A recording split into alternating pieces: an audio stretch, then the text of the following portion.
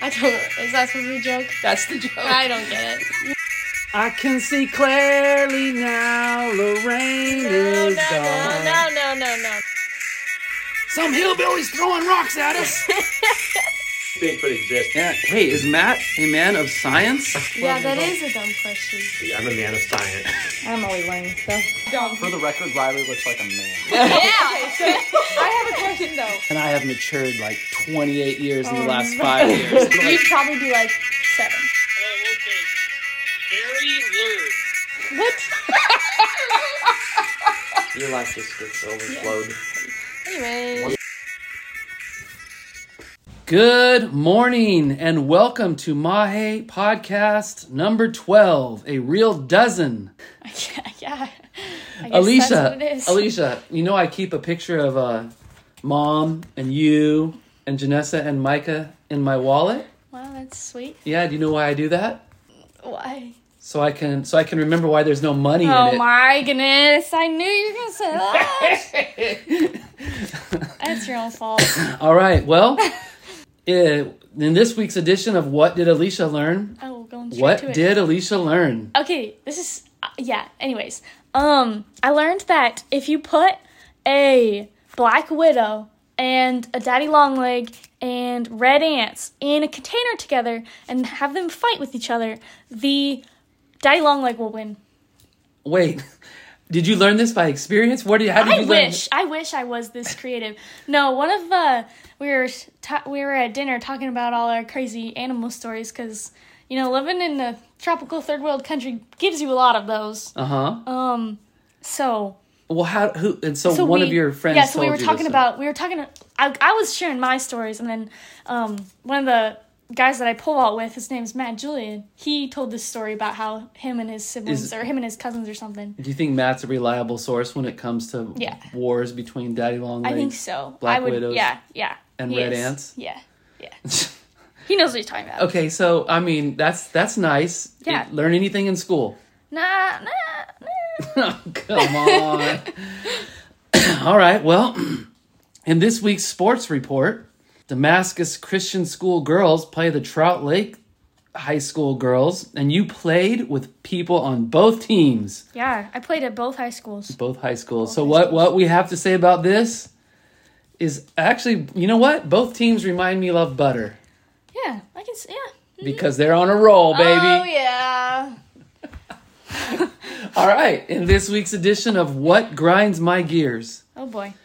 So I was coaching JV basketball at Dayton Christian School, and my season's over. But you know what grinds my gears?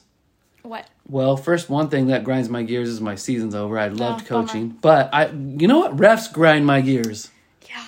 Refs get and this one dude, last game, he was just making crazy calls.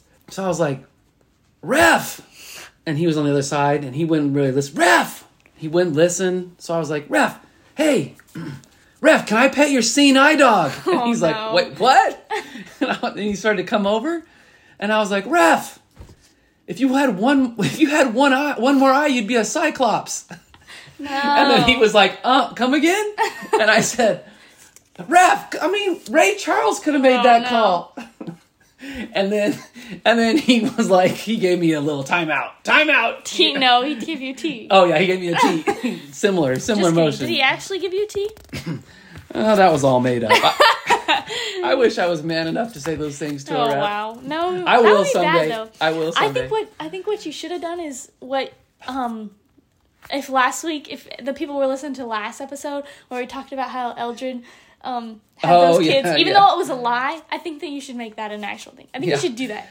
Have two guys face guard the refs. You know what I did do one day? Hilarious. What I did do, because Sean Painter was a ref, good friend. Oh yeah.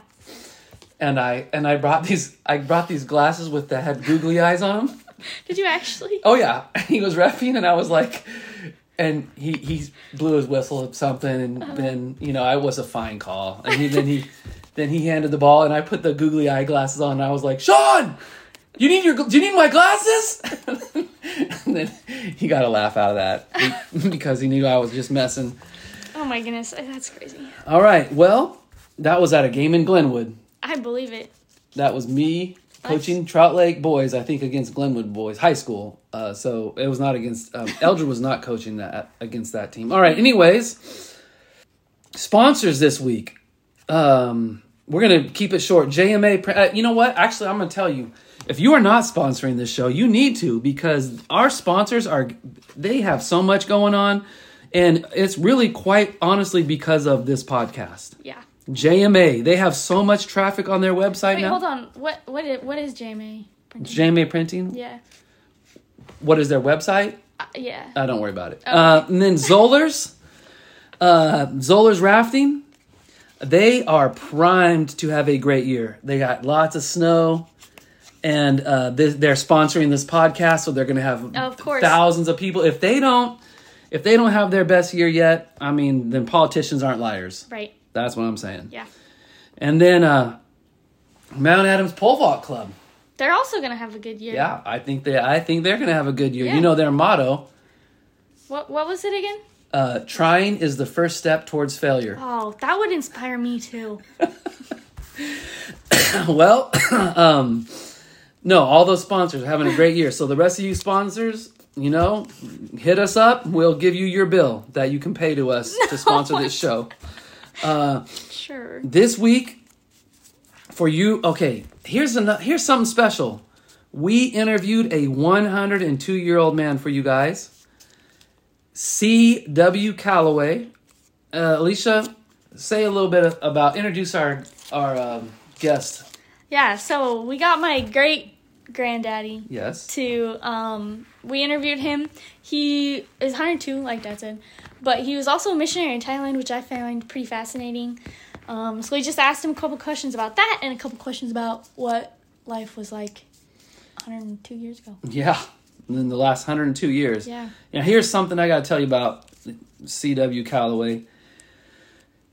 He wanted this podcast to be the best. So we sent him questions ahead of time.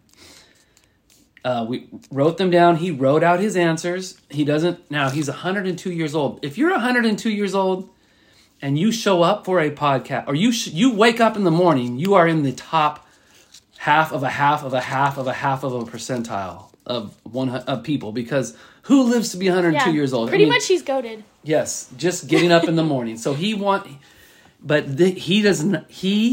still sends out emails, probably 2 a day, to all his grandkids and his great grandkids and people that he's done things with over the years. I think he's on Facebook. Yeah. Yeah. He is joined. Follow him up on Facebook. Yep. Follow him on Facebook.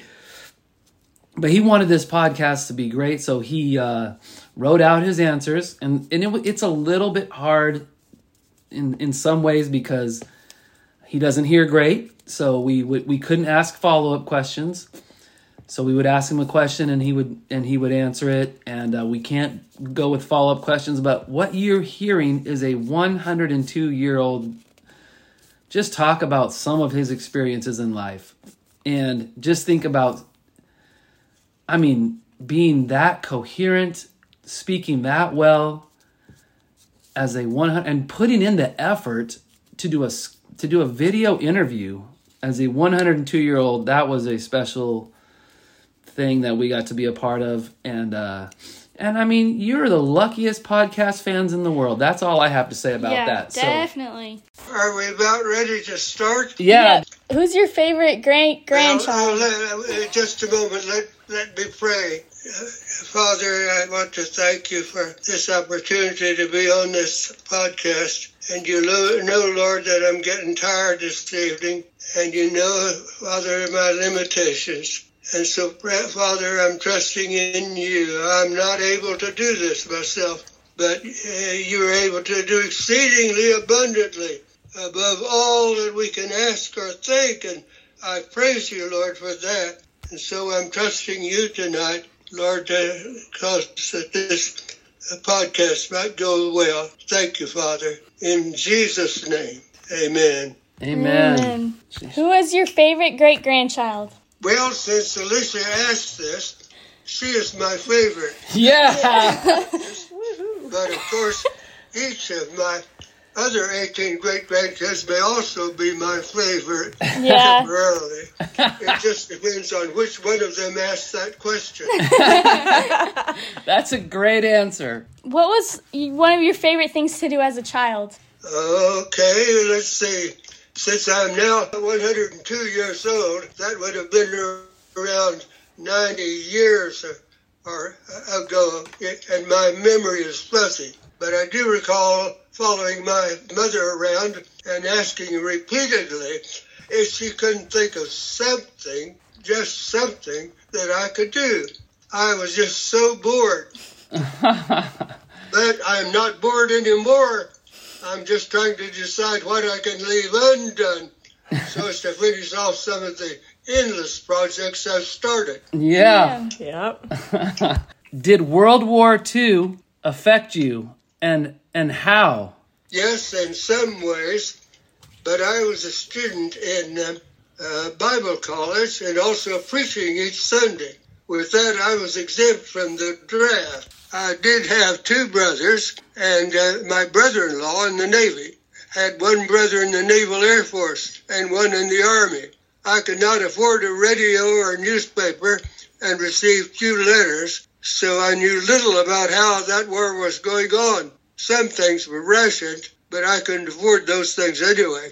I was also courting and then married and had our first son, all during that World War. When did you go to Thailand as a missionary? When we first went abroad to serve as foreign missionaries, we had no thoughts or expectations of ever serving in Thailand. It seemed clear to us that God was guiding us to take the gospel to the Rawang tribe of northern Burma near Tibet. But it was the long, circuitous route we had to take before winding up in Thailand. On December 27, 1946, we, with our two small sons, sailed past the Statue of Liberty and into the Atlantic Ocean. Wow. On January 5th, 1947, we landed at Southampton, England. We'd gone there so that I could take a one-year course in missionary medicine in London. That was because we were expecting to serve among a mountain tribe where there were no modern clinics. We both got in some study of the Burmese language while in England. In Rangoon, we tried for 4 months to get permission to work in northern Burma, but we failed to get it. Thus, we moved on to China, expecting to work with those of another mountain tribe there. We plunged into the study of Chinese and served as we could along with other missionaries there. We loved China, the Chinese people, and the language. But alas, we only got to stay there 1 year. During that time, communists captured one province after another until they had control of the whole country. It was obvious that Christian mission work would not be allowed, so Western missionaries fled in droves throughout that year. Finally, we were convinced that we also must leave. On September the 7th, 1949, we flew out to Hong Kong. We had to dispose of most of our belongings, but we did have one precious treasure we'd been blessed with in China. That was our first daughter, Joyce, who was born in Kunming on July the 5th, 1949. She's Alysha's grandmother. In Hong Kong, we learned that there were several tribes in the mountains of northern Thailand that used Chinese as a trade language. And then, miraculously, we were able to get visas to Thailand. We were convinced that God wanted us there. We sailed from Hong Kong on a Chinese freighter and arrived in Bangkok, in Thailand, on October the 18th, 1949. That was almost 3 years after we set sail from New York. So, there you are. That's the answer to your question as to when we went to Thailand. It's a cool story. What was the best thing about living in Thailand? Whether among the northern Thai people or the tribal people, we never had any trouble finding a home where we could stay overnight. But very few of the people were open to the gospel. The best thing about living there was when someone opened his or her heart in full surrender to Jesus and to see the transformation then in that life. That is fantastic. So, how did you get from China to Thailand? Okay. On September the 7th, 1949, our family flew out of Kunming on the Lutheran mission plane. We were scheduled to land in Hong Kong and did get near there, but a typhoon prevented our landing there. So the pilot turned around and landed in Canton, Guangzhou province of China. And that province and Yunnan province were the last to capitulate to the communist invasion. Communists took over in December of that year. The airline put us up in a nice hotel. Our little boys were thrilled to have running water in the bathtub, an experience they'd not had in Burma or Kunming. As I recall, they even let the tub run over onto the bathroom floor. And the next day, the winds had subsided enough for us to go on by train to Kowloon, Hong Kong. But winds were still strong enough that day to shake the train very severely. Did you ever travel on the Mekong? I and some of our kids crossed it one day in a ferry from Thailand to Laos because their visas had expired. They had to do this to get new visas. Several years earlier, I had crossed it when going from Burma to China. At the Burma-China border, I and my goods were transferred from a Burmese truck to a Chinese truck. There we were on the Burma Road. The Mekong River at the point where we crossed it is in a very deep valley with steep slopes of tall mountains on either side.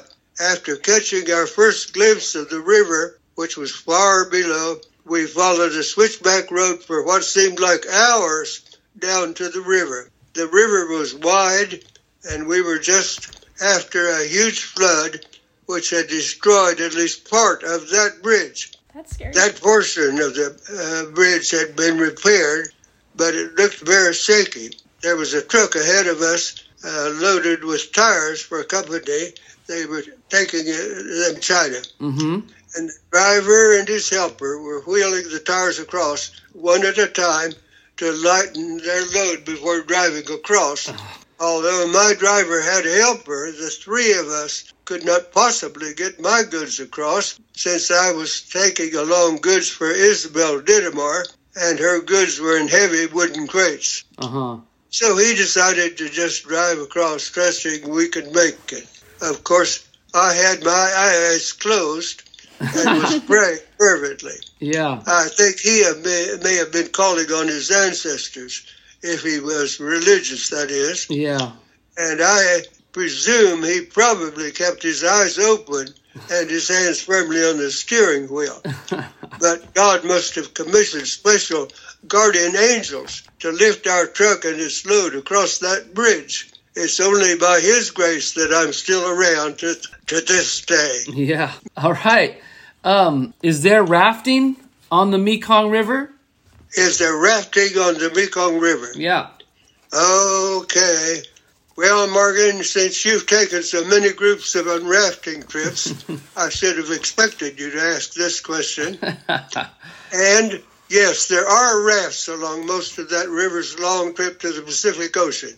Most of those rafts are made of bamboo poles lashed together. Wow. There are also all manner of boats used to carry people and goods. A lot of clandestine opium and heroin has been transported on the Mekong. All right, Mahe Podcast Nation, I'm interjecting right here to tell you that we asked CW a question about converts during his ministry, and he had a story that he read from a guy named Gao Ming, and then he included his own commentary at the end, and we don't have time for the whole story, so we're just skipping to the commentary at the end. I just want to add a few comments of my own to what Gao Ming has just said. Gao Ming has been a close friend and associate in many projects over the years. I knew him and his family in the refugee camp, and he studied car repair and worked in that field for several years. He was one of the technicians for the audio recording of the Min Bible. That's a good story. All right, this week's Bible passage is Psalms 1. Alysha? Blessed is the man who walks not in the counsel of the wicked, nor stands in the way of sinners, nor sits in the seat of scoffers. But his delight is in the law of the Lord, and on his law he meditates day and night. He is like a tree planted by streams of water that yield its fruit in its season, and its leaf does not wither. In all that he does, he prospers. The wicked are not so, but they are like chaff that the wind drives away. Therefore, the wicked will not stand in the judgment, nor sinners in the congregation of the righteous. For the Lord knows the way of the righteous, but the way of the wicked will perish. Hey, when I think of C.W. Calloway, I think of a man who has walked with God and is like a tree planted by the streams and he is yielding fruit. He's strong. He's not blown here and there like chaff, like the wicked, but he has had a strong and fruitful life. And it impressive to me, even as a 102-year-old, he is still desiring to honor God and serve God. And remember, you are being lied to often in our world, but you are not being lied to when you are reading the Bible.